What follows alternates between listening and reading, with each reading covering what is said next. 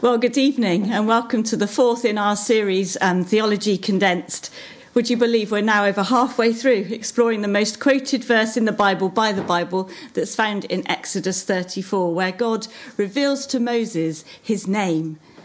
To do this, we're basing our whole series on this brilliant book by John Mark Comer entitled God Has a Name. It's much of the material that I'm using and that we're using throughout this series is taken from this book, and I really would thoroughly recommend it to you if you would like to read it. And just a reminder, don't forget that we have Zoom after this session, and there's lots that I won't be covering, lots that I have questions I'm sure you'll have at the end of this session. So do, if you feel up to it and would like to join the Zoom discussion, the link will be in the chat there for you. So shall we pray and commit our evening to God now? Let's pray. Father God, thank you so much for this opportunity to dig into your word tonight, to find out more about who you are, your amazing character. Father, we pray that you would speak to us tonight. May we go from listening to this to know more about you and to worship you and to serve you and to follow you better. Father, speak to us through your living word, we pray this evening. In Jesus' name, amen. So let's start, shall we, by reading those verses in Exodus 34, where we start every week. It's one of the few places in the Bible where God describes himself. It's God's self-disclosure statement, if you like, his press release to the world. So Exodus chapter 34, and I'm going to read from verse 4. So Moses chiseled out 2 stone tablets like the first ones and went up Mount Sinai early in the morning as the Lord had commanded him. And he carried the 2 stone tablets in his hands. Then the Lord came down in the cloud and stood there with him and proclaimed his name, the Lord. And he passed by in front of Moses, proclaiming, the Lord, the compassionate and gracious God, slow to anger, abounding in love and faithfulness, maintaining love to thousands, and forgiving wickedness, rebellion and sin. Yet he does not leave the guilty unpunished. He punishes the children and their children for the sin of the parents to the 3rd and 4th generation. Fantastic words that we're probably getting to know quite well now as we've listened to them each week. Well, this evening we're going to explore that little phrase there, slow to anger. I wonder, have you ever lost your temper? Don't worry, you don't need to answer that question. Perhaps I should ask, have you ever seen somebody else lose their temper? You know how their shoulders go back and they suck in air and then they go red in the face and then their nostrils flare out and they begin to release their anger at whatever it is or whoever it is that has provoked them. However, what about somebody who is slow to anger? Maybe they purse their lips, close their mouth tight and breathe in slowly through their nose. Well, in the Hebrew, which doesn't translate word for word into English, that's what slow to anger means. It means literally long of nostrils. It's a great phrase, isn't it? Long of nostrils. In other words, God is long of nostrils. He takes a long, slow breath. He takes time. He is patient. He is slow to anger. Well, to understand this phrase a little bit more, we can find it used a couple of times, well, lots of times in the Bible, but a couple of times for us to look at in Proverbs. And it helps us unpack a bit about this aspect of God's character. So the first is in Proverbs 14, verse 29, where it says, whoever is patient, that word there means long of nostrils, slow to anger, has great understanding, but the one who is quick-tempered displays folly. And then if we look on again in Proverbs chapter 16 and verse 32, it says there, better a patient person than a warrior, one with self-control than one who takes a city. That word patient again is slow to anger. God doesn't easily get angry. He's very patient. He has great understanding, that verse says. He's self-controlled. In other words, you have to work hard to make him angry. You have to work hard to make him mad. God is slow to anger. This implies then that God can and does get angry. And I think this is something that we don't tend to like to think about. We like to think about the fact that he's loving, perhaps or that he's slow to anger, but not so much about the fact that he does get angry. And a lot of people tend to think that that's a hangover from another time when God was angry.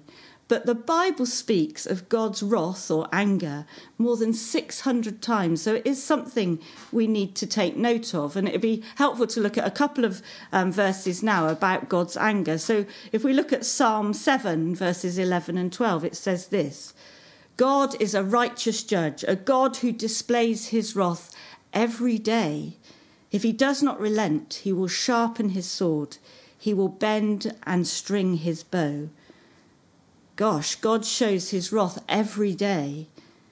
It talks about God owning weapons, swords and bows.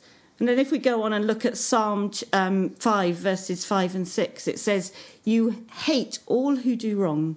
You destroy those who tell lies. The bloodthirsty and the deceitful, Lord, you detest. So God hates, God detests. This is very different to the God of love that we tend to focus on, isn't it? God is slow to be angry on the one hand, but he has reason to be angry on the other. But who do we discover that God is angry with? Well, it's the wicked, isn't it? Those who do wrong. The rapist, the terrorist, the abusive parent, the con artist who rips off the vulnerable. This is who God hates, who God is angry with. But then every time we hear about a child who's sold into prostitution or a rape or a murder, we all think, don't we, that that's not how it is supposed to be. And that's right. That's that feeling against injustice that we have, because injustice is evil and we get angry about it, don't we? Well, God does too. God feels that pain too. He feels the anger over the evil that he sees in his world. But what we really need to understand is that on the whole, God's anger is very different from our anger. Often when we get angry, it's due in part, if we're honest, to our wounded ego, because somebody has annoyed us or doesn't do what we want them to do or puts us down or takes advantage of us. Often anger for us is quite a selfish response. But God's anger isn't like that. God's anger is from a parent-like love for his child. The anger perhaps a parent would have towards a drug dealer that was selling drugs to their child. Or that anger that makes you want to stop your child and shout at them for running out in front of a car because you don't want them to get hurt. The way we act in anger often leads to revenge rather than to justice. That kind of, well, he hit me, so I'm going to hit him even harder back. He took my wife, so I'm going to murder him. We see it everywhere, this endless cycle of violence in our world, because our natural tendency is more for revenge. You give me a black eye, so I'll give you two in return. We say we want justice, but really in our hearts we're looking on the whole for revenge. And that's why the teaching in the Torah that we see in the Old Testament of an eye for an eye or a tooth for a tooth at the time was so revolutionary. Because God said, let there be justice, not revenge. Let the punishment fit the crime. God's punishment always fits the crime. Whereas our anger flares up, we don't think or react appropriately often. God, on the other hand, is patient. He's waiting for the right time and the right place.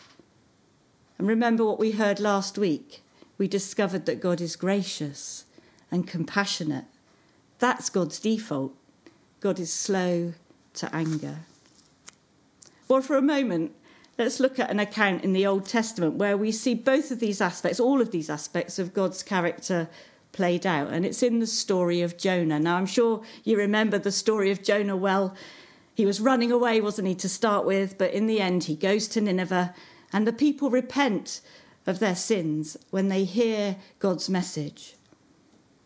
So God also then changes his mind, doesn't he? And he holds back from punishing them.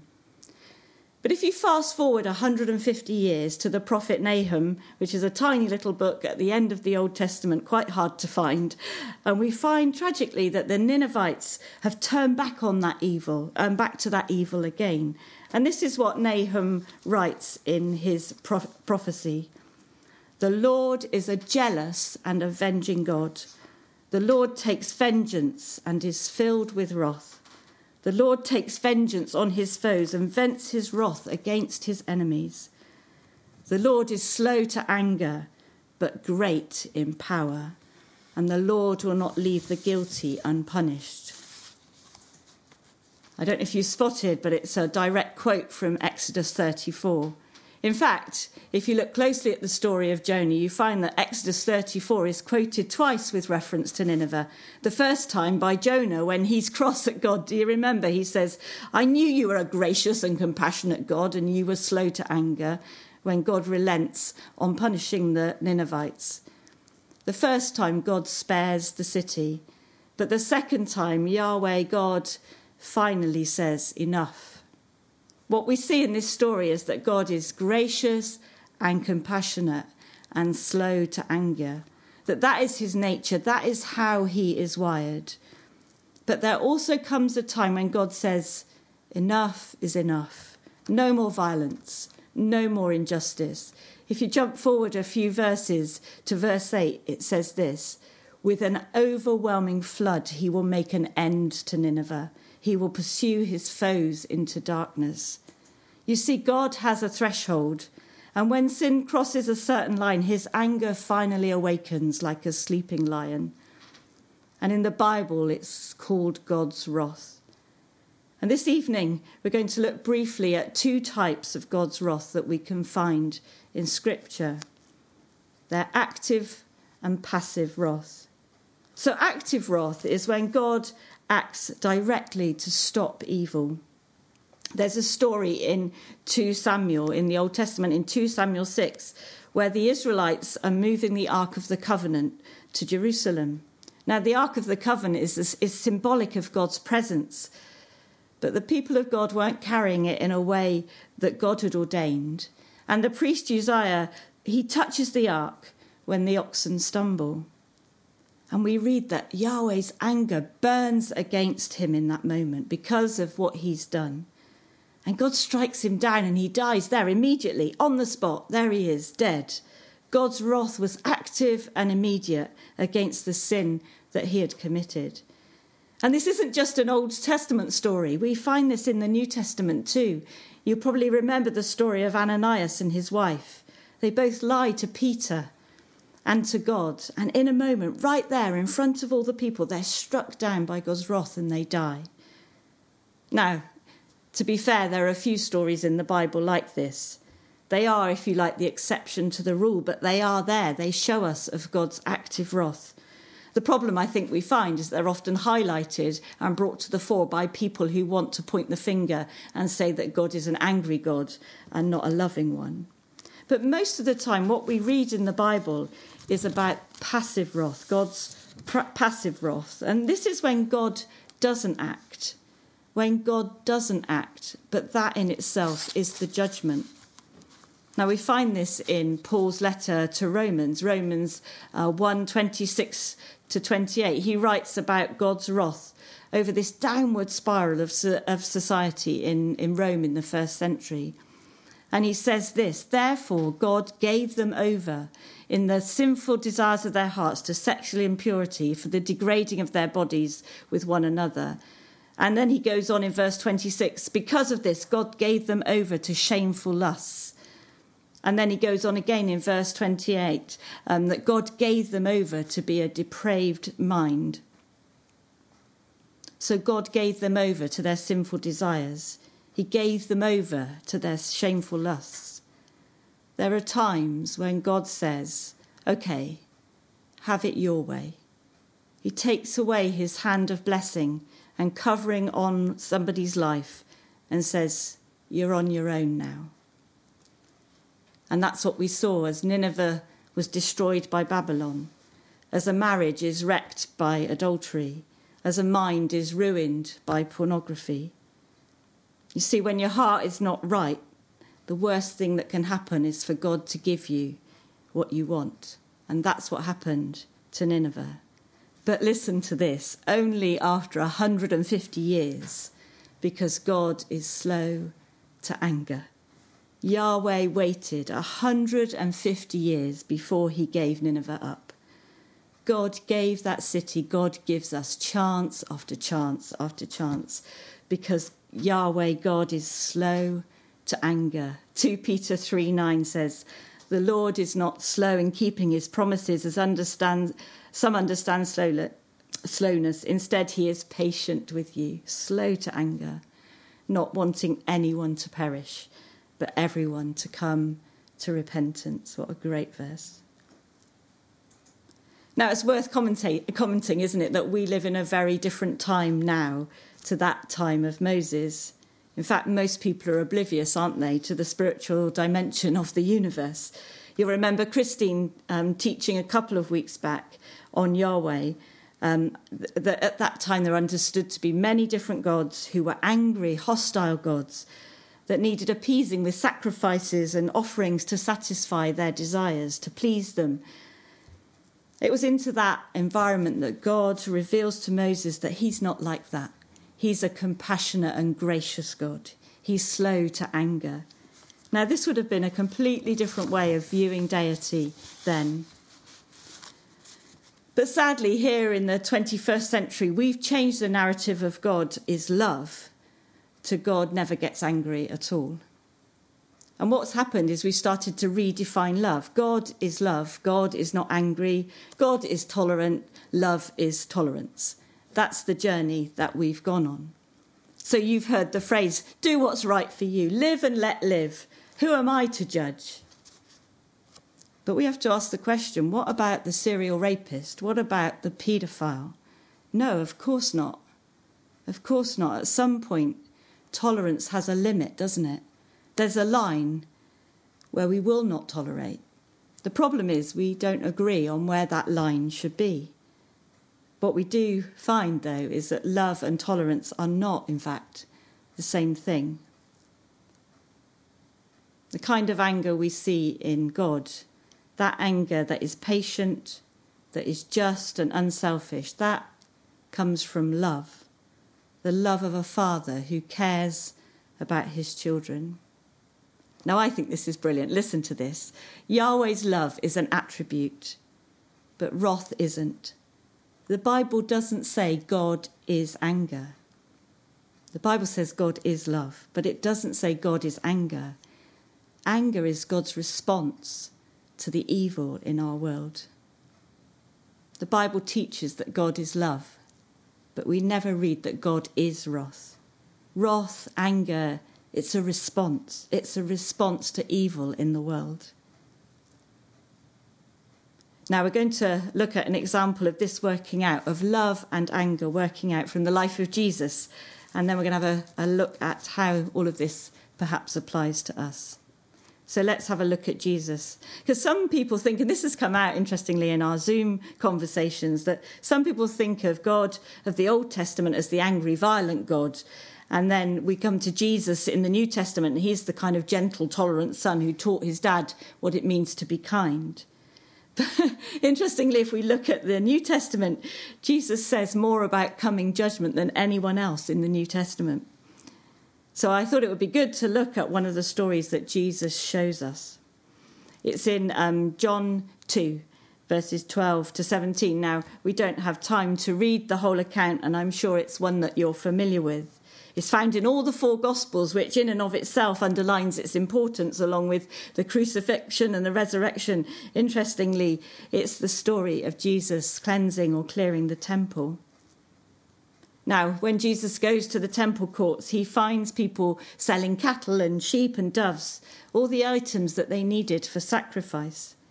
Now, of course, you'll remember that the temple was a sacred place, a place where people brought their sacrifices, often having travelled for many days to worship their God. They were coming to a place where God dwelt among his people. They were coming to a place where they could meet with God. But these corrupt spiritual leaders were using it to exploit the worshippers. They were refusing to accept the animals that they brought. insisting that they bought overpriced animals at the temple. They were also asking that it was paid with something called the temple coin. So they were doing this exorbitant exchange rate so that people had to buy these temple coins. The behaviour that Jesus sees going on in the temple of his God, of his Father, doesn't just annoy him, it makes him really angry. And you'll remember the story, he makes a whip, which must have taken time. So this wasn't a reaction, a temper reaction, if you like. He'd thought about this. It was a thought-through response against the injustice and the wrongdoing that he could see. But think about it. How else is Jesus supposed to feel when he sees such injustice in his own home, in his own house? When you think about it, Jesus had visited the temple many times through his life. I don't think this was just a spur-of-the-moment decision. But here we see judgment. Jesus is putting that line in the sand, if you like. After years and years of calling Israel to repentance, Jesus says, enough, enough. But what we see in Jesus is the anger born out of his love for those people, love for God. The truth is, I think, if we don't get angry sometimes, then perhaps we really don't know love. The opposite of love is perhaps not hate, but apathy. Because when we see somebody in pain, we are moved to do something, aren't we? And of course, God's love and wrath ultimately shown in the death of his Son, Jesus dying on the cross for us. God's wrath, God's anger against sin, and his love for his creation met together, satisfied in the cross. Till on that cross, as Jesus died, the wrath of God was satisfied. For every sin on him was laid. Here in the death of Christ, I live. So, what does it mean for us? What about you? What about me? How do you view God? How do you respond to this truth that we have explored this evening, that God is slow to anger? Is this something that you struggle with? Perhaps you have a view of God that you think that he's just waiting for you to mess up so that he can shoot you down with his anger and his wrath. Maybe you grew up in an angry home and all that you can think about is being yelled at by your dad or your mum. Or maybe you know that you are sinning in an area of your life, and however hard you try, you just keep messing up and thinking that one of these days God is going to give up on you. This morning, we all need to hear this message, don't we? That God is slow to anger. He is a patient God. And he sees not only now, but the future. He sees who you are becoming in him. And like a father or a mother, he's coaxing you on, calling you forward to a closer walk with him, to become all that he has called you to be. But for some of us, perhaps we do need to hear that God is slow to anger, but God does have anger, that God does not like sin. God hates sin in our lives. I wonder if there are things, if there is sin in our lives. We were challenged about it this morning, weren't we? Sin that we need to deal with, that we need to deal with now, before our loving Heavenly Father. We need to say sorry, we need to repent and deal with those things that make God angry in our lives, understanding there will be consequences if we don't. Because we don't want to be in that day when God says, enough. Have your own way. We want today to respond to our loving God. Because God isn't a permissive parent who lets anything go, and he's not an angry, bad-tempered dad either. He's a good father, compassionate and gracious and slow to anger. And as we discover who God is, we're challenged to look at how we live, aren't we? Hard question, but are we like God? That's what it means to be godly men and women, isn't it? God is compassionate. Am I? Are you? God is gracious.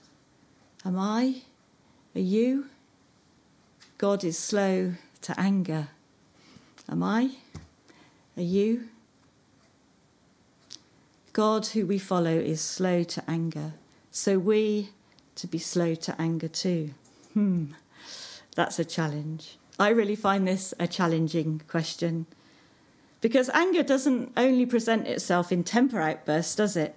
Although that might be a challenge for you. And do allow God to point that out and work if that is something that you struggle with. But I think anger can also be very subtle, can't it?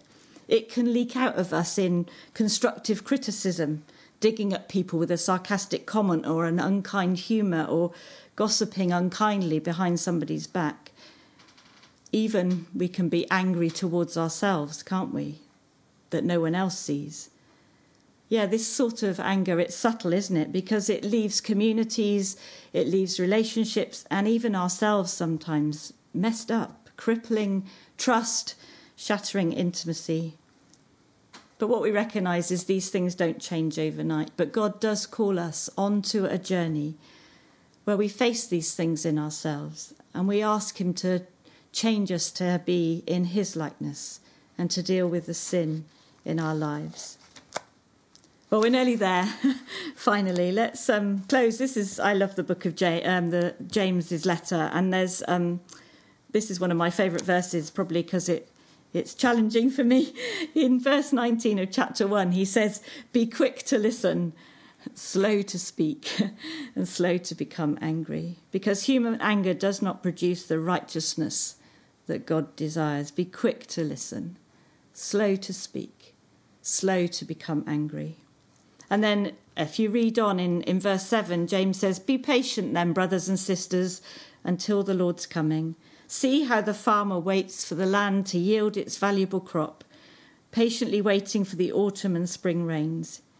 You too be patient and stand firm, because the Lord's coming is near." Don't grumble against one another. Don't get angry with one another, brothers and sisters, or you will be judged. The judge is standing at the door. That word patient is a quote straight from Exodus 34. Long of nostrils, slow to anger. Be patient. James is teaching us how to treat those people who make us angry. For James says the judge is standing at the door. That day is coming when Yahweh, when the Lord, when God will finally judge the earth. Every human will stand before their Creator, and God will set every wrong thing right. Because very soon God will set the crooked things straight. We don't have to do that. That's not up to us. We give place to a healthy Yahweh kind of anger over injustice. That's right. And we do something about it. But we are challenged, aren't we, to let go of that lust that we have for revenge when we're angry. Because Yahweh is the judge and not us. And we are called to be like him, compassionate, gracious, and slow to anger.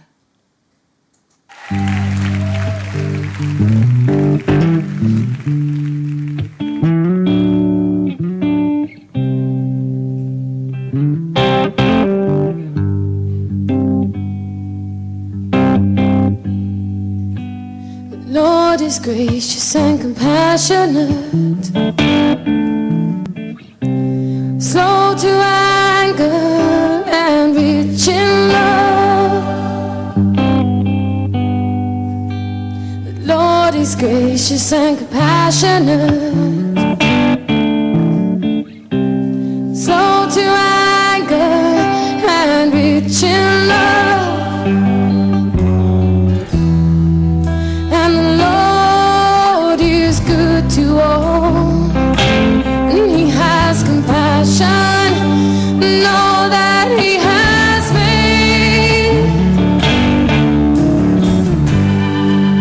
And as far as the east is from the west, and that's how far he has removed our transgressions from